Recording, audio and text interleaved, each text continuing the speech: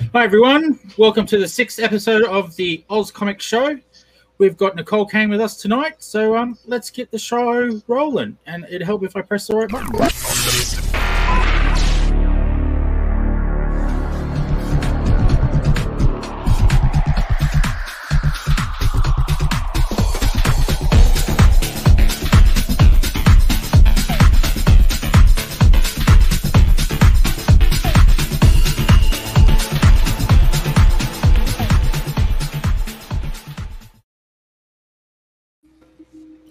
Hi Nicole. Hey guys. Hey Jerome. Hey Shane. Hi. Well, welcome back to the show again. It's good to have you back. This time for a proper hour, so we can this time for a full hour. So yeah, people have to do the whole hour. So we can talk about more than just one book this time. So that's pretty cool. Exactly. Yeah, because you've got a few, so it's silly just to talk about the one. So, I mean, some people wouldn't have seen the last show, so I'll just ask the same question again. Just tell us a little summary about yourself in the industry. Sure. So I've been writing for about 5 years now. Started comics coming off of cosplaying, basically. I used to do national level cosplaying.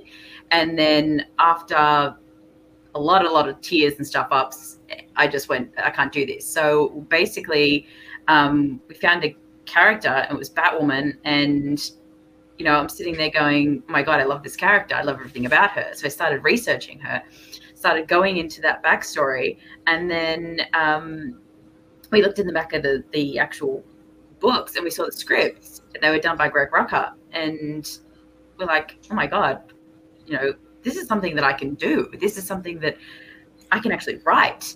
So yeah, after that, I just absolutely like wildfire took off, and I love doing it. Absolutely love doing it. Awesome. And you're very good at it too, so that's pretty cool. Always a bonus. Okay. Always a bonus. Some people think I'm good at it, mate.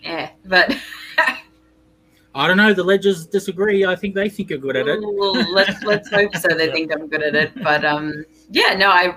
The point of it is really about the fun and bringing these characters that are you know, sort of thought of to life, and you know, giving them a voice is super fun. And then when you see the finished product at the end, it's like, oh my God, this is something I can hold in my hand. And it's just, you know, a work of art, but it's also a story in itself. So yeah, very cool. I'm doing it. Not going to stop anytime soon. Excellent. It's good to hear. Well, I think Jerome has a few questions for you. I might pass you over to him while I go grab my hat. Fire away. Fire away, Jerome. Hat this time, man. I'm like, and usually people say I'm going to go grab a coffee or a tea, and it's a hat. Yeah. I like to be different. Yeah.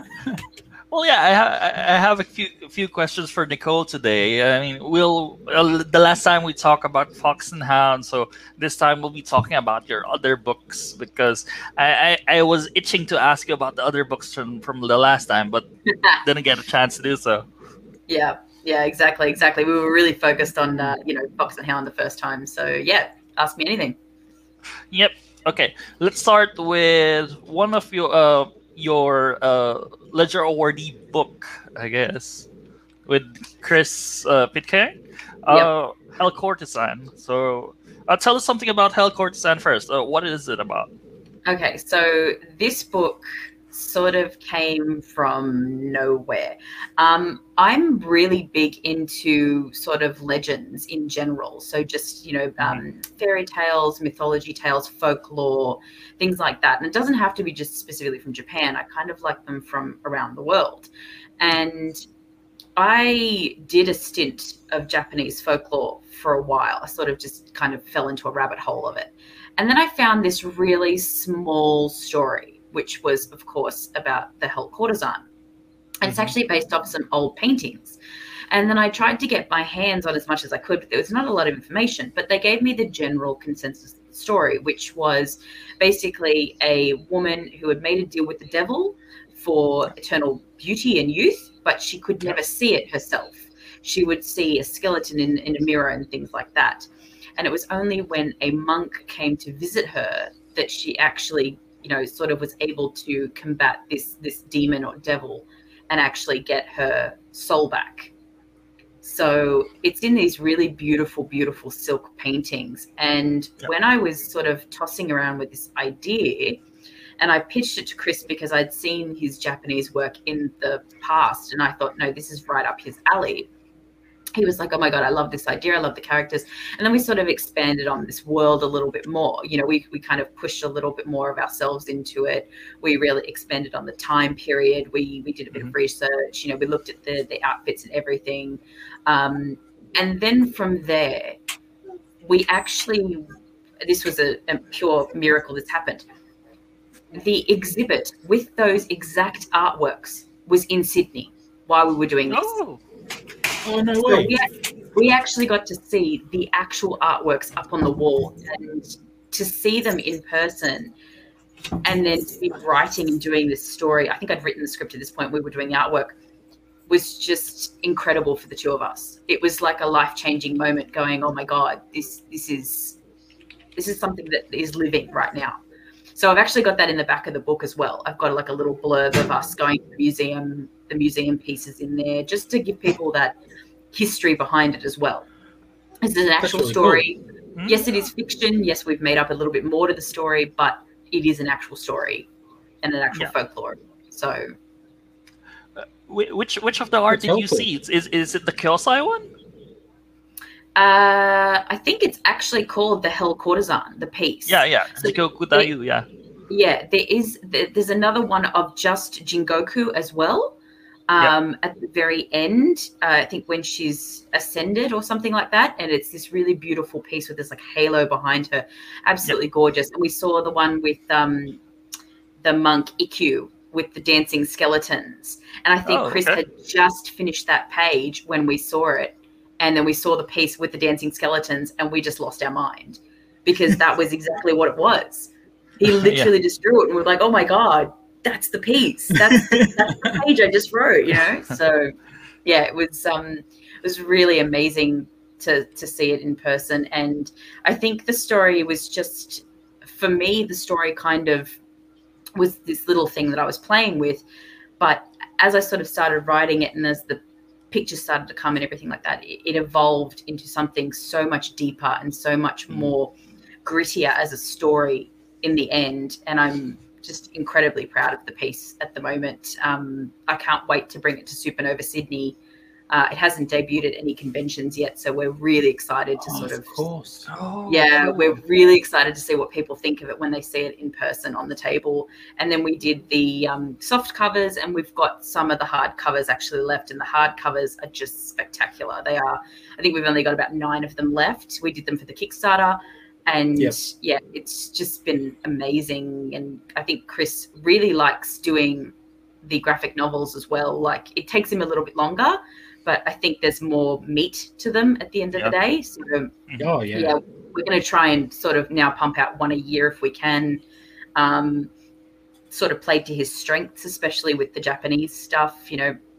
I looked at his portfolio and I went, this is something that you love drawing. It's something that you're good at. It's something that you enjoy researching. So, you know, we try and pair those up. But that was definitely the first one. It went spectacularly.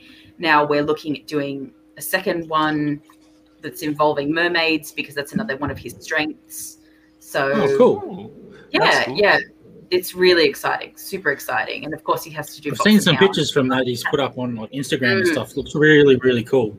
Yeah, he's fantastic. And he really, like, I've pushed him further than what a normal mermaid is as well. I've sort of gone, okay, I know you know how to draw a mermaid, but let's think of it in this term, or let's put this spin on it, or let's, you know, push it that one step further so it's not just plain old mermaids.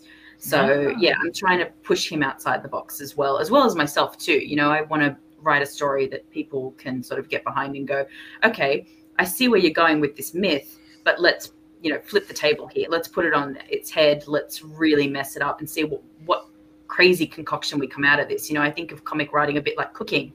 You know, throw in a bunch of ingredients, see what you're going to get. Nice. And well, do you want to? Sorry, Joe. No problem. Do you want to share any pictures from the comic at all, or you got anything that you've got ready, or which one? The one we're just talking about, the Hell's Quarter. Oh, I can never pronounce the word. Sorry. Hell's Courtesan. Yeah. If you flick to my Instagram, you'll find some pictures there, so you can go steal them from there if you like, or on my Facebook. I put up photos. Okay. Unless you want me to send them to you now. Yeah, you can send them to me now. That'd probably be the easiest way if you can do that quickly. Sure, I can get my phone and send them to you while I'm talking. See, I'm multitasking. I'm fantastic.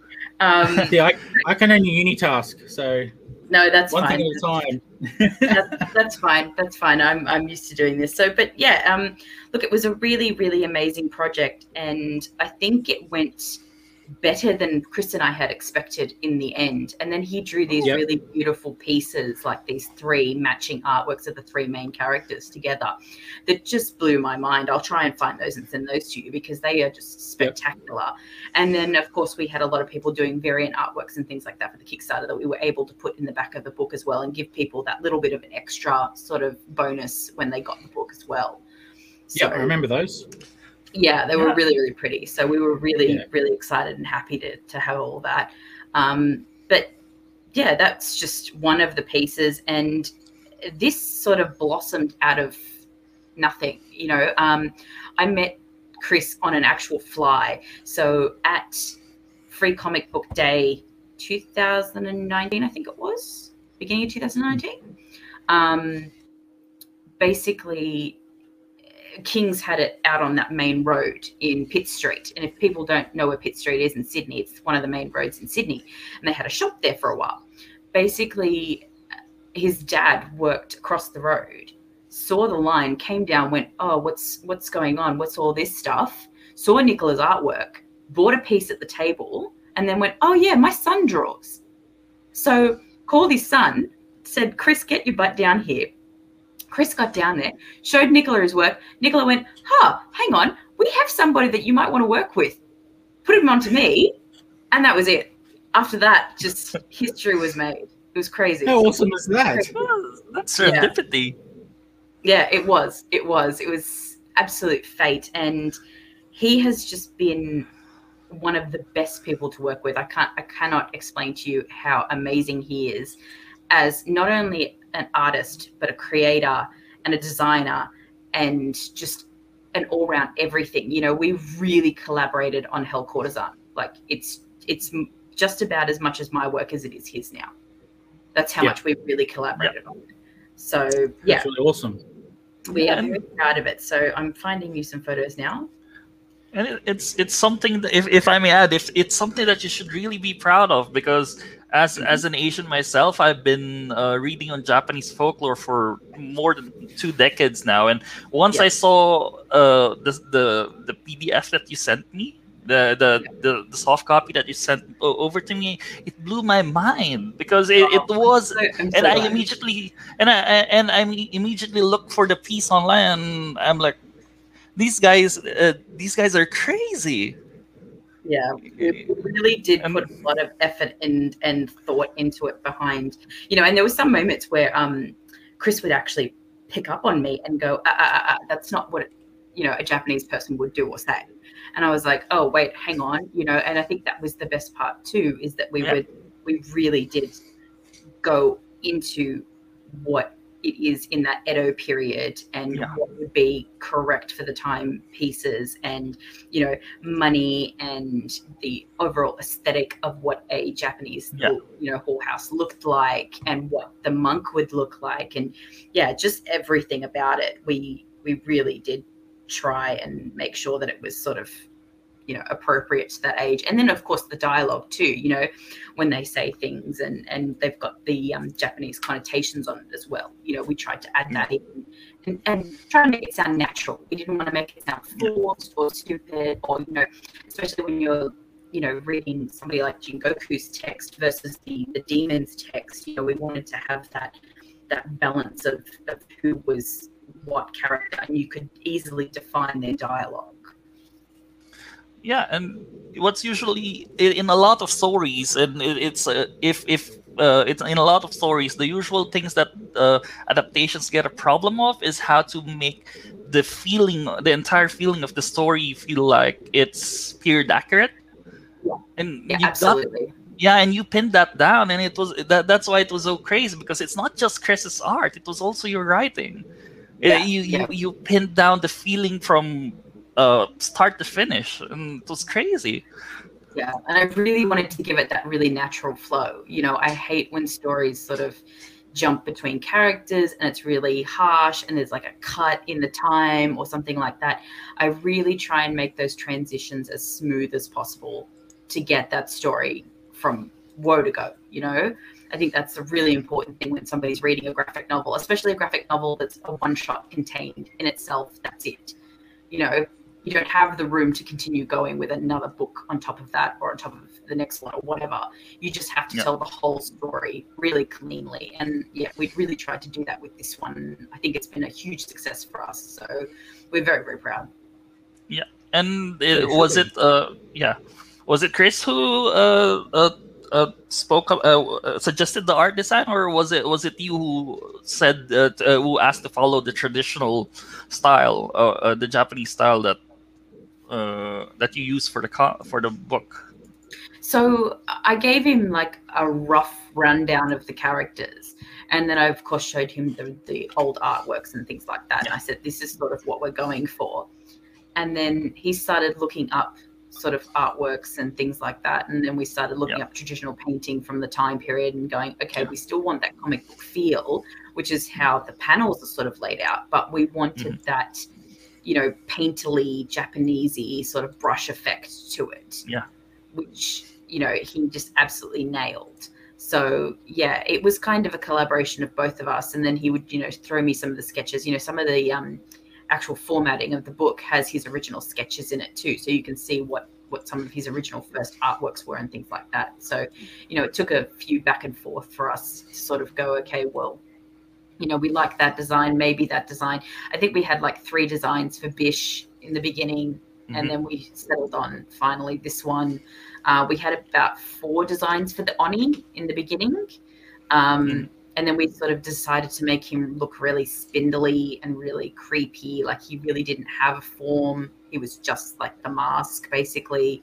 Yeah. So yeah, we had a few design things that we were tossing up in the beginning, and then we kind of just settled on what we liked the best and what we thought suited the story the best. So okay. Yeah, because for context for listeners who are not familiar with Japanese art, there's a genre of Japanese art they call ukiyo-e, which is basically it comes from wood blocks and silk screens, and everything is done by hand. So and you can imagine at the time sourcing the colors for that, and pinning down that color is usually something that a lot of artists get wrong, and Chris got it really nice. Yeah, we said we wanted red to be that main kind of color, and then you know, you see the really bright pages when she's working versus the simpler pages when she's not working. Yeah. And then everybody's kind of got their color codes. You know, Ikkyu's got his black and yellow because that's what the monks used. You know, Goku's got the red, and then Bish has got the blue because he's a servant. So we really tried to keep everybody in their color codes so that you could identify those characters really, really easily. The other thing is that Chris actually did a few of the pages by hand. So a couple of those pages are actually done in ink wash, and then he's digitally colored them. Oh, wow. Wow. That's a lot of work. Well, we've just been asked to show the cover, which I've finally downloaded. My computer was going a bit slow. You guys started cutting out. My computer was going so crap then. Dear. That's not good. So there's the cover. So there's the cover of the book. So that's what the book actually looks like in person. Got it from the printers. Doug did all the printing. So very, very excited when I first saw it. Yeah. So is it any picture in particular you want me to go to? No, just flick through all of them.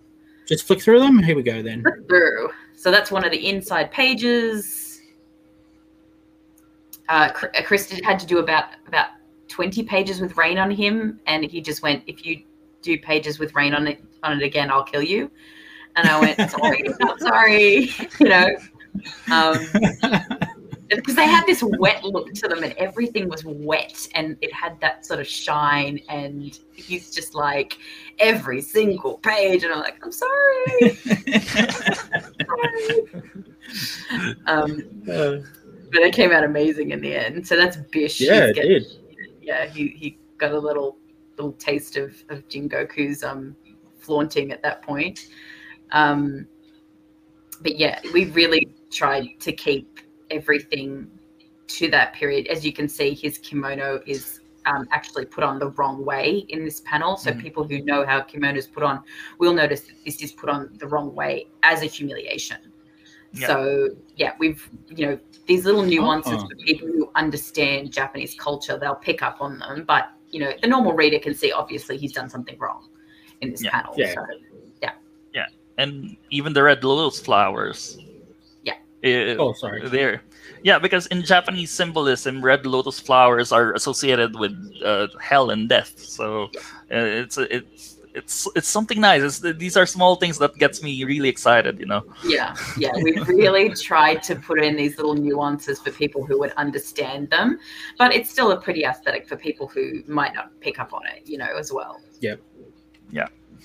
So how long did it take you to make Hell Courtesan, and what was the biggest challenge when working on it? Oh, that's beautiful art. Yeah, that's one of the prints. So I think that's really nice. It took us about 4 to 5 months, if my memory serves me correctly. The biggest challenge was doing the hardcovers. Not only did they cost a fortune, but totally worth it, mind you. They were really hard to format. So when you're formatting a comic book, you have to think of the pages in 4-page blocks. You can't think of them as, 1, 2, 3, 4 sort of thing.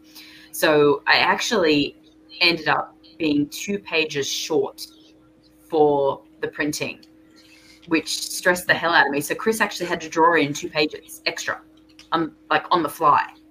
Oh, wow. So you got 24 hours. We got to draw these pages and put them into the format so that the double splash pages will all line up. So when you open the book, you get that beautiful double splash page.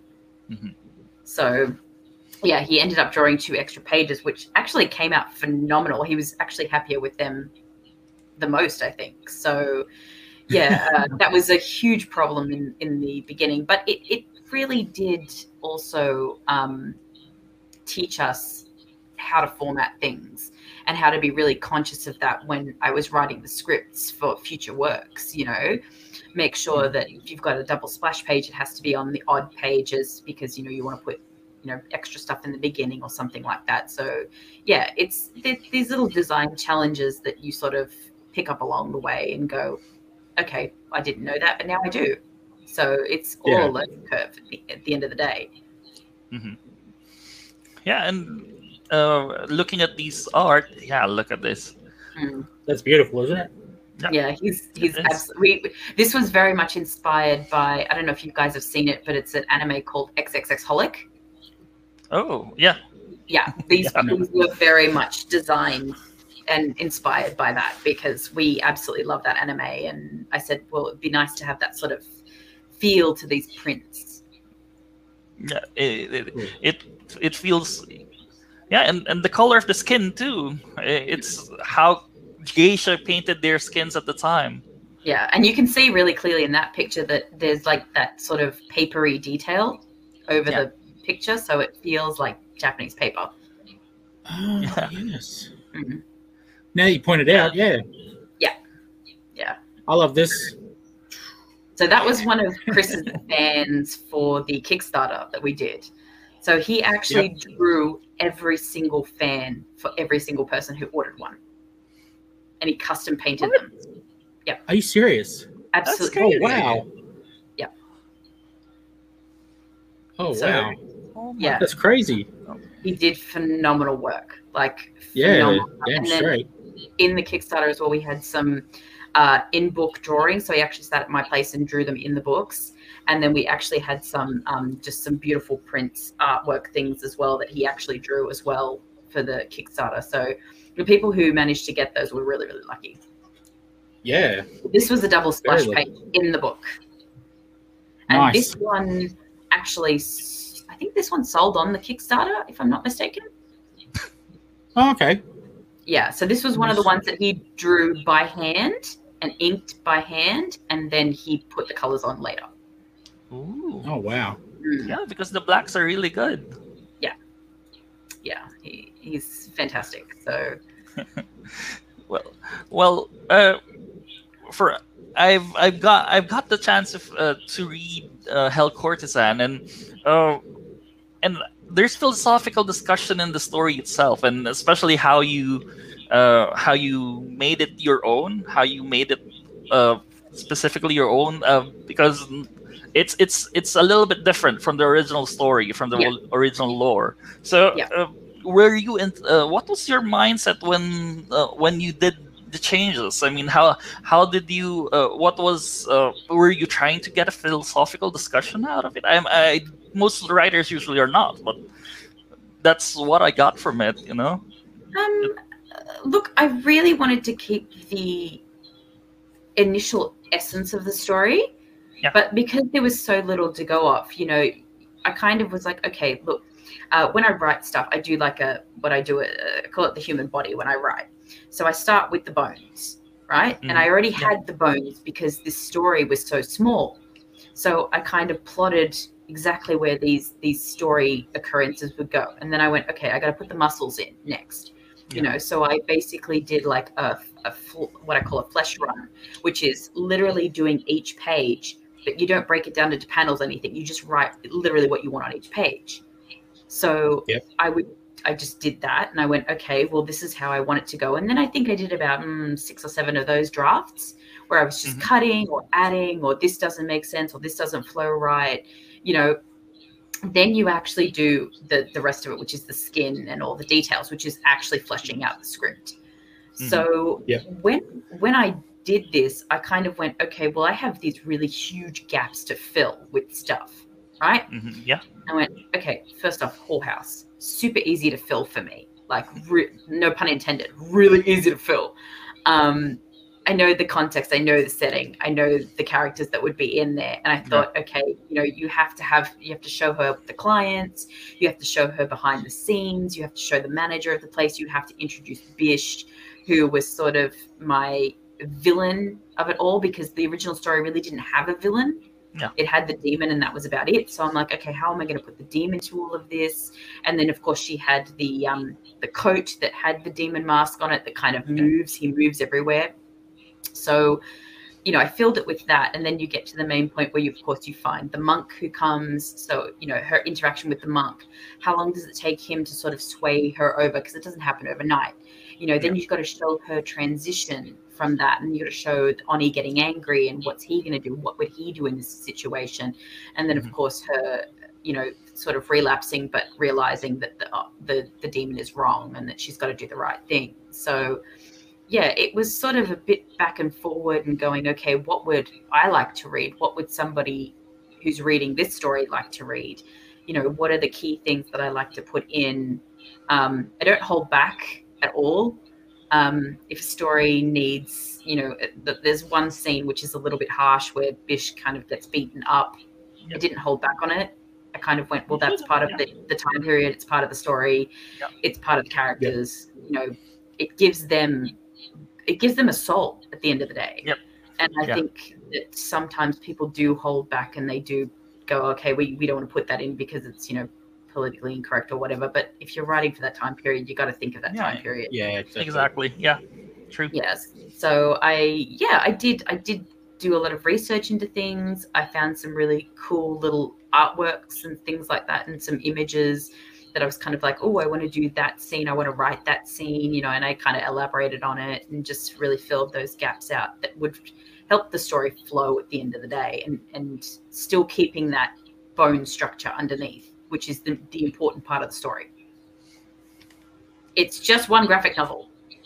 Yeah, so I'll let you answer that one. And I'm like, just one graphic novel. Yeah, Chris and I like doing these sort of one shots because once they're done, that's it. You get a really beautiful story, you get a really beautiful product that you can read over and over and over again. It's like a storybook of art. So yeah, we'll be doing more of them, but in different genres, basically. Oh yeah, cool. Yeah, and the book itself, it was at the very least, in my opinion, was felt like a philosophical discourse. It was more a lot of themes about humanity and existentialism, and Yeah, I did a lot of researching into what was the name of them? I can't remember the monks' sort of religion, but I went completely into that. Like I dove so far into that, and I was like, "What am I reading here?" It was almost like restarting Buddhism or something. I was like, "Oh my god, what have I gotten myself into?" But you have to just filter through everything to get those really important and key little phrases that you want to build on. And especially when there's a page in it where he's drawing on Jingoku's back with the brush ink. That conversation that's going on was pretty much the entire of my research condensed down to one page, and it's a really important page on showing how the monk views humanity versus how she views humanity. And especially when he's having that conversation with the Oni over the fish pond too.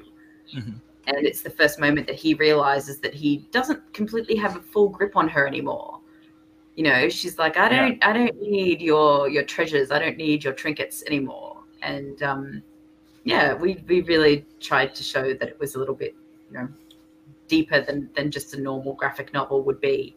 It's not a crime thriller. It's not, a sci-fi book. It was a historical journey, really, into this really old story that a lot of people may not know about and now get to relive in a more modern and new light. And more people should read it. Really, I cannot recommend this enough.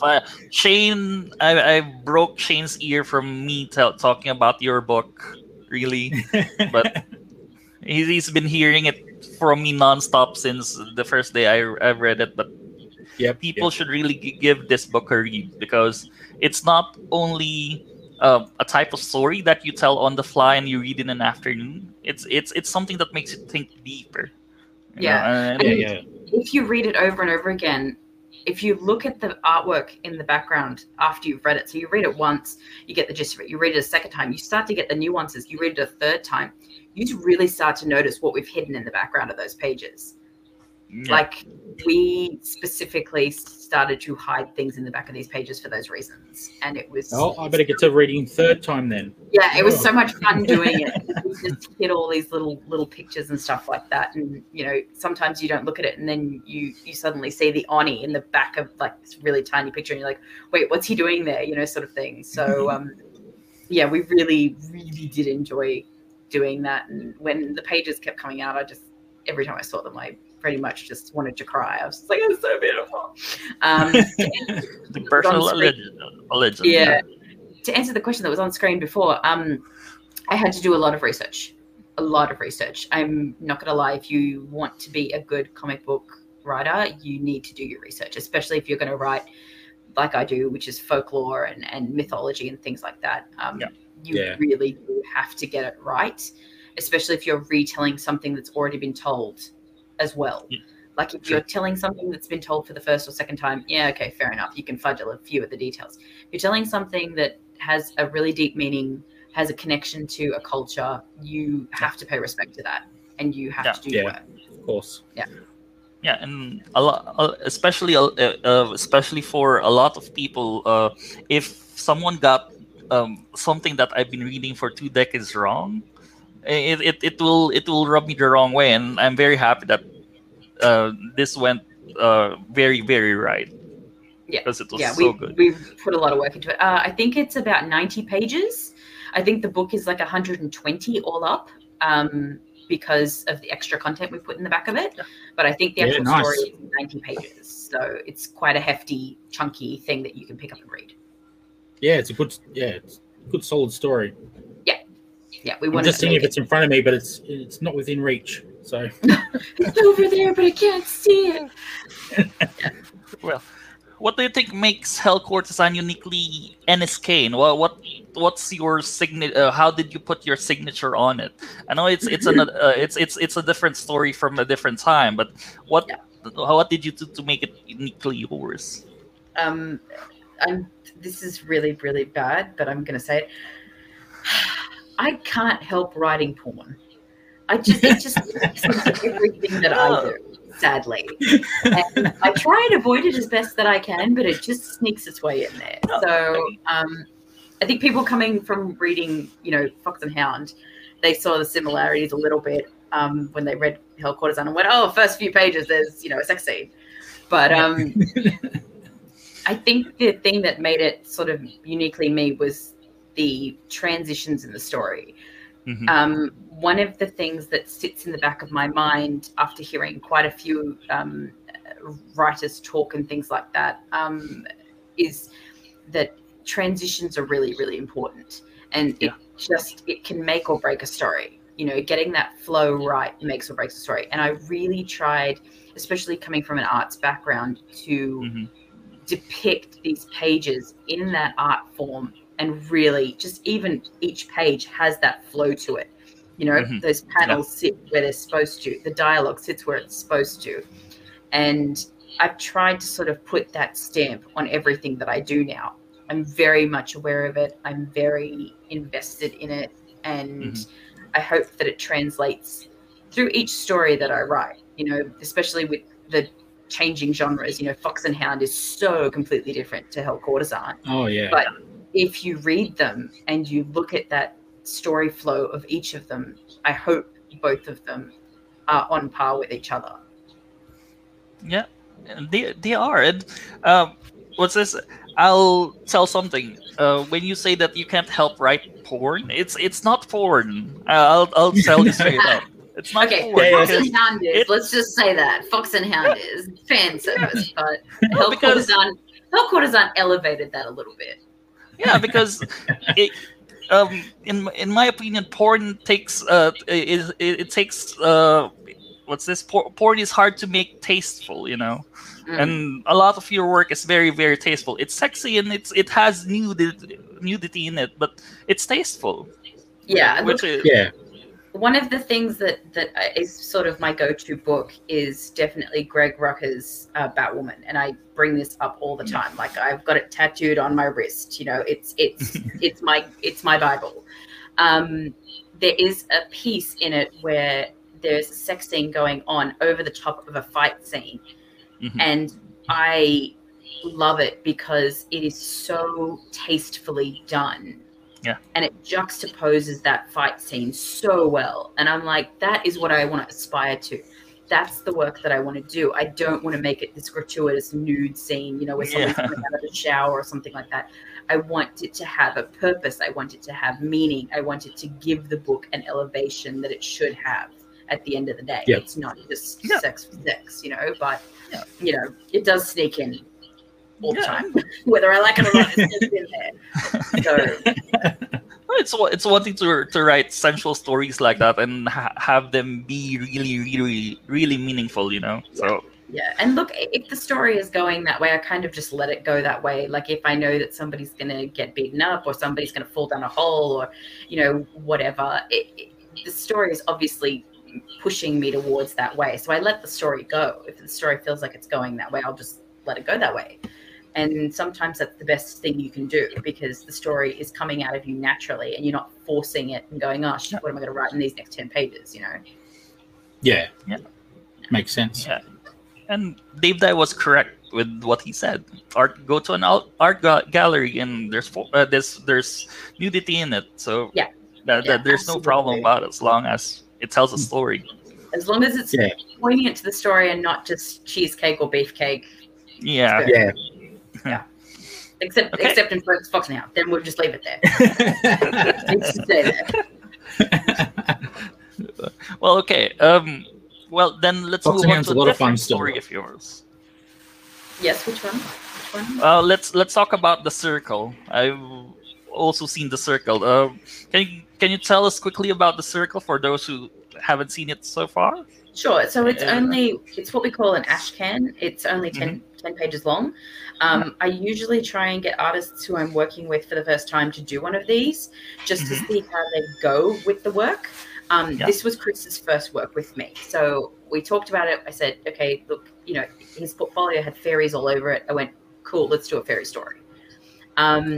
This wasn't your average fairy story. This is really melancholy. It's really somber, but it has such a powerful message at the end of it. And the artwork is just smashing. Hello.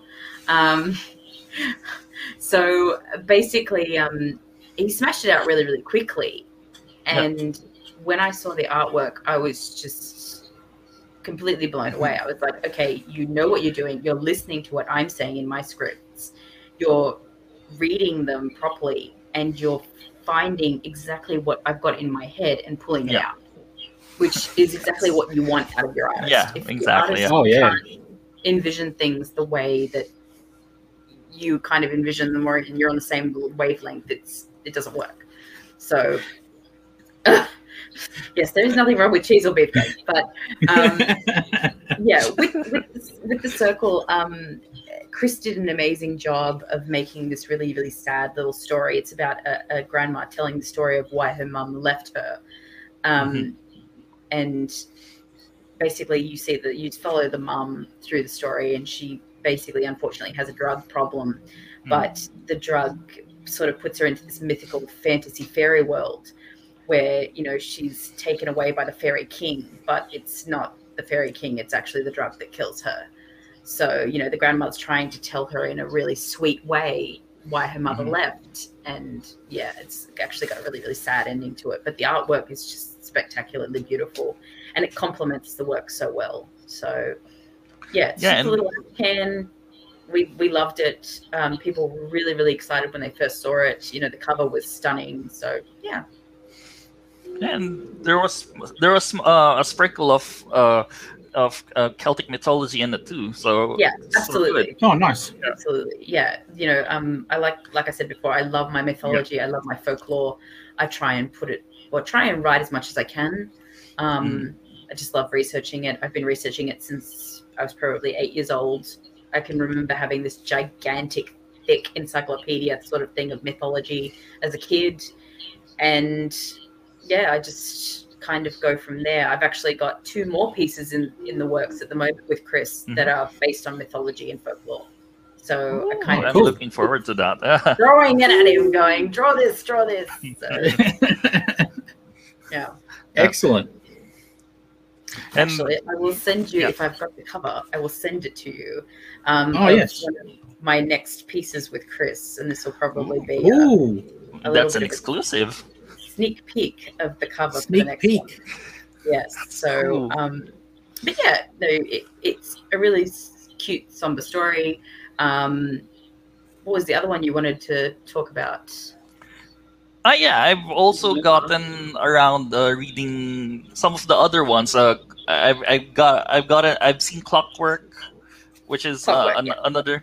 Yeah, so that was another my first book ever, Clockwork. Oh wow! It's another 10-pager. So it was the first time I actually did any lettering on my own as well, and I did all the formatting on my own, and yeah, I just really, really learnt from that experience, and it was a lot of fun to do.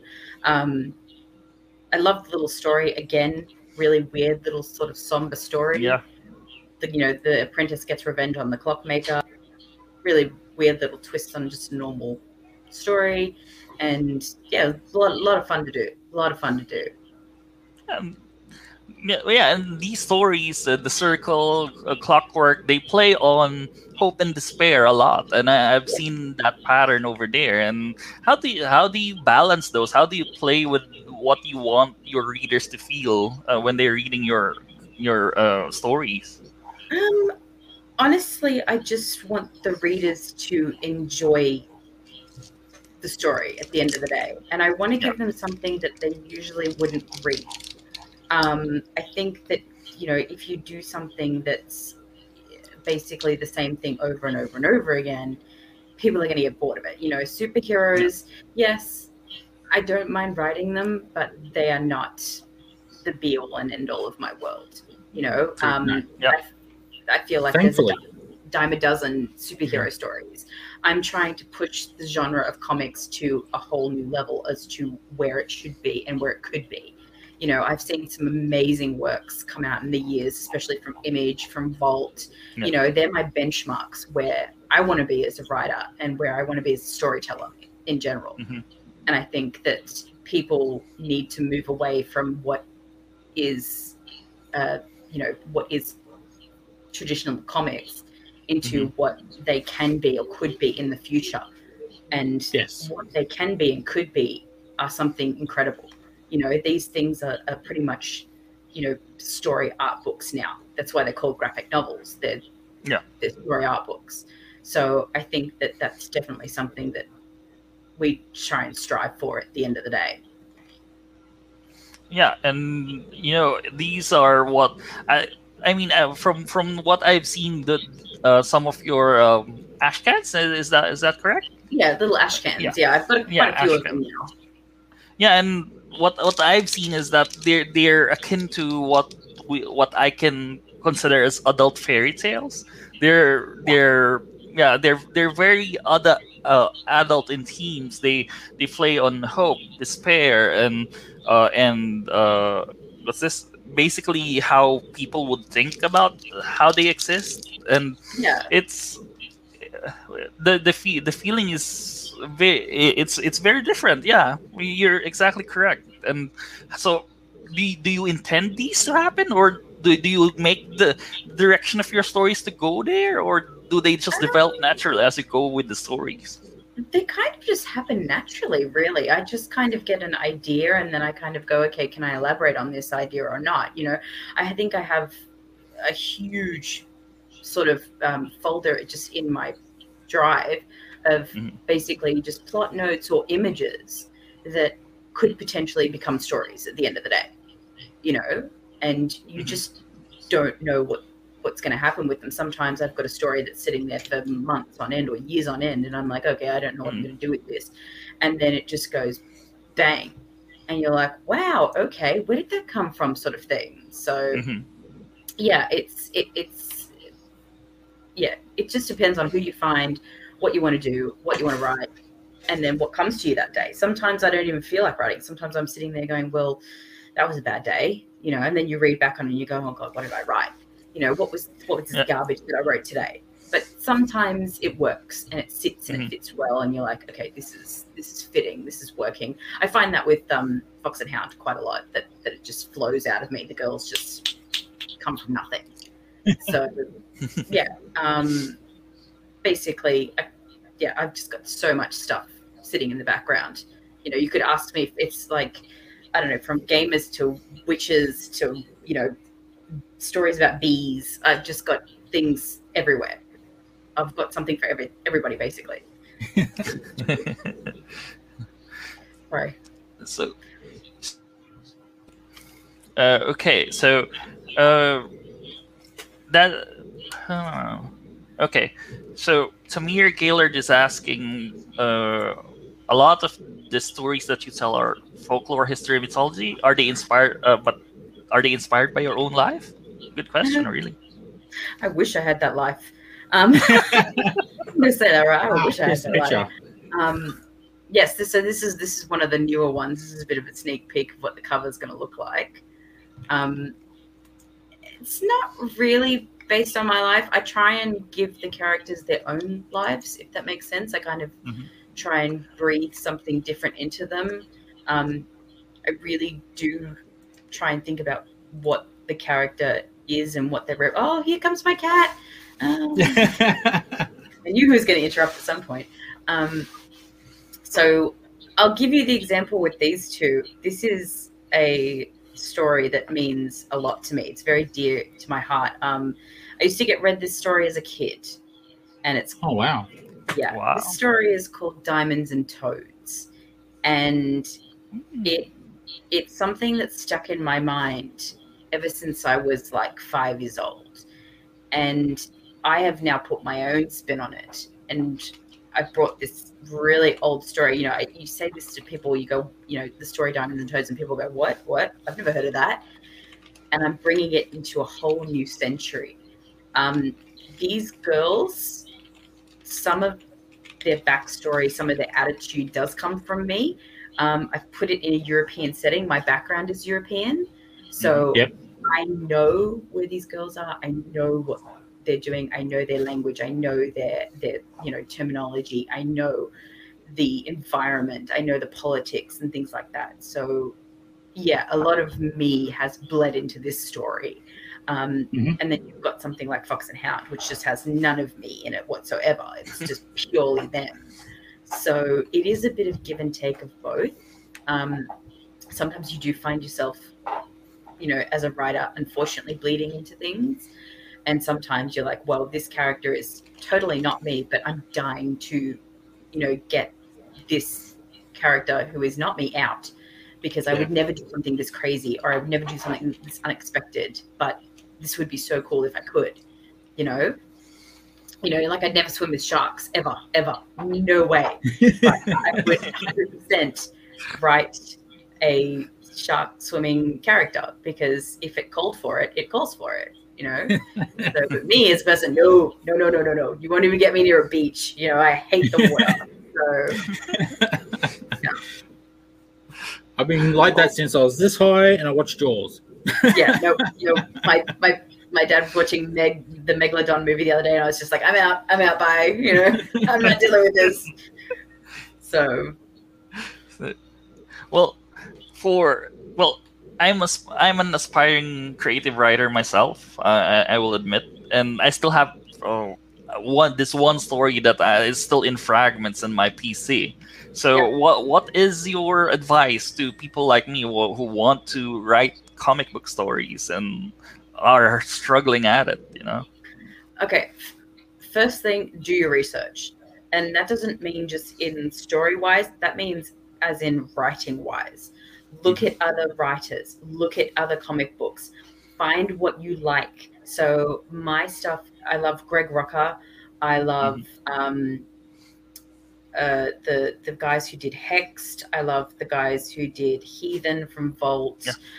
Low is one of my favorite comics of all time. The artwork and the story is just magnificent. And use that as your benchmark. Go, okay, I'm not going to copy them, but this is where I aim to be. This is where I'm going to get to, and then start working. Once you tighten up that script, once you start getting a flow for it, start writing little things. Write 2 pages, 5 pages, 10 pages.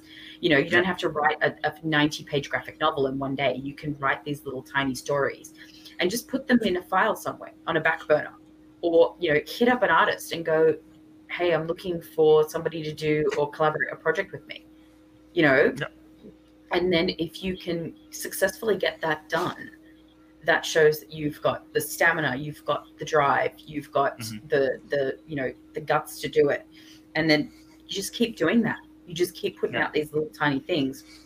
Have the big graphic novel to the side, but rewrite it a couple of times, or write it and then put it down for a couple of years and go back to it. I have pieces that I wrote right at the very beginning of when I started that I've still got sitting back on a back burner, and I still know that I'm not ready to write them yet because they're so massive a project, and I'm like, I'm not there yet. I'm not there in that skill level yet. So if you're starting, start small. Do your research into script writing, do your research into the comic books that you want to aspire to be, and then do your research into the story, whether it be fantasy, sci-fi, historical, drama, romance. Just do all that research and then get yourself out there. And then again, don't be afraid to just jump onto social media and go, go to the groups, go, hey guys, I'm looking for somebody to do 10 pages with me, who wants to collaborate and do something, and, see what happens. And I think that's the hardest part, is finding somebody who will collaborate with you. You'll as they always say, you break a couple of eggs to make an omelet. So yeah, it's, for people who want to do it, it's really, really fun. The indie world's picking up now really, really well. So if you've got ideas, don't be afraid to get them out there. And comics is just a fantastic medium to be in at the moment. Like, it's just completely evolving and changing to what it used to be. Yeah. Agreed. Okay. It's just getting better and better, it seems, the indie. Yeah, absolutely. And the Australian talent scene is getting huge as well, which is fantastic. You know, we need awesome. more writers, we need more artists, we need more people creating down here, so that America goes, oh crap, there's talent down there, let's go steal it. You know, so no, don't steal it. Or come and fund us, people. Okay. Come and fund us. You know, let's make fund us. Yes, fund us. That's even better. Make a publishing house down here, please. You know, so yeah, that is my advice. Even though I've only been doing this for 5 years, if you want to take it, take it. If you don't, feel free to. Well, you've been doing it successfully. If there's anything to that.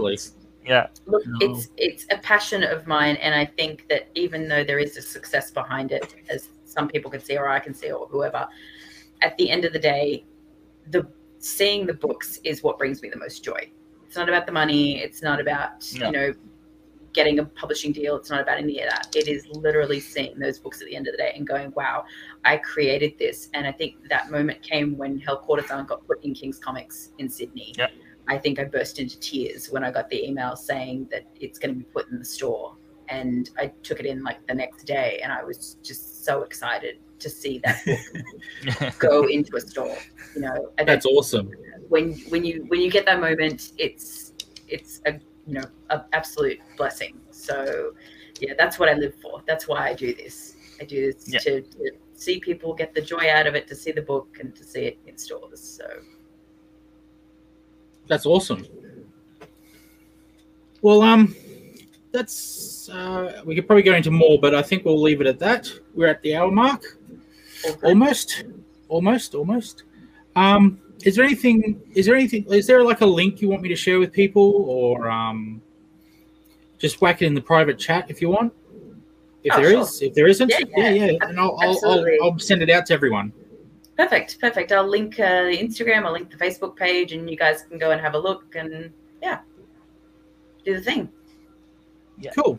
And we got some comments. Hang on.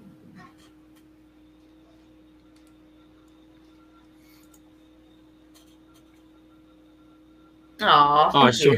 I really hope you do. I really hope you do, because that's the joy of it. I had somebody who found me a couple of years in Supernova, and then they came back the next time I was in Sydney, and they said, "Oh, do you have anything new? Because I really want more." And I was just like, "Oh, I have a fan." You know, my first fan. Yes, I will provide links where you can get all the books from as well in the chat. Oh, awesome.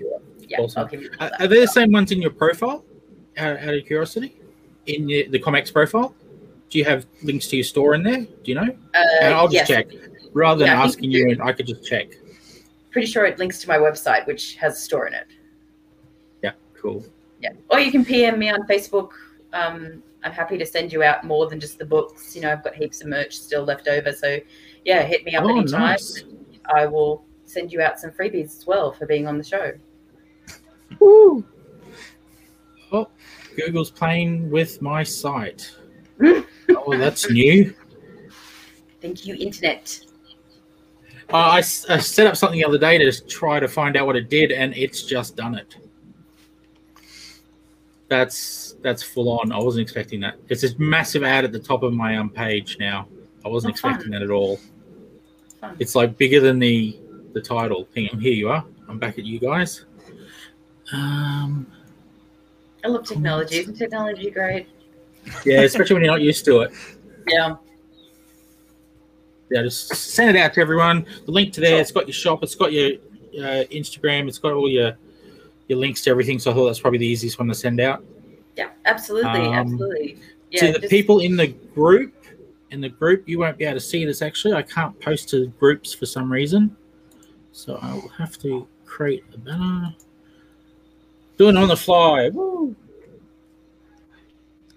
Yeah, and as an advertisement to to Nicole's work, really, guys, wherever you see her work, grab a copy because. Oh yeah, definitely.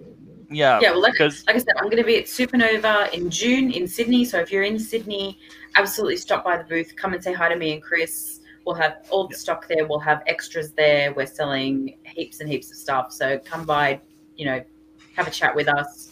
Feel free to just hang out and, have fun. So, yeah, definitely in Sydney, hit us up. Yeah. Wish could be. Wish I could be. I'm a Brisbane boy. Too far away. That's all right. We'll get there eventually again. Maybe next year. Maybe when COVID finishes, we'll be back. Yeah, so definitely. Cool. Well, thank you very much, Nicole. It was an absolute pleasure having you on again. Thank you for having me back. Oh, our pleasure, definitely. Now that you've talked about some of the books I haven't read, slack me. I now have to read them now that I've heard about them. Drome has gone about them, but he's described them a little better this time. That I'm like, yep, okay, I need these. I need these in my life. I need these in my life. Yeah. So thank you very much. No, thank you. Well, have a great afternoon. Thank you to everyone who joined us. Yeah, cool. I'm knocking things down off my shelf here. See you. Before I get tumbled in the technology, I will let everyone go. Okay, see you guys. all. Good night. See you guys. Bye. See ya. Bye-bye.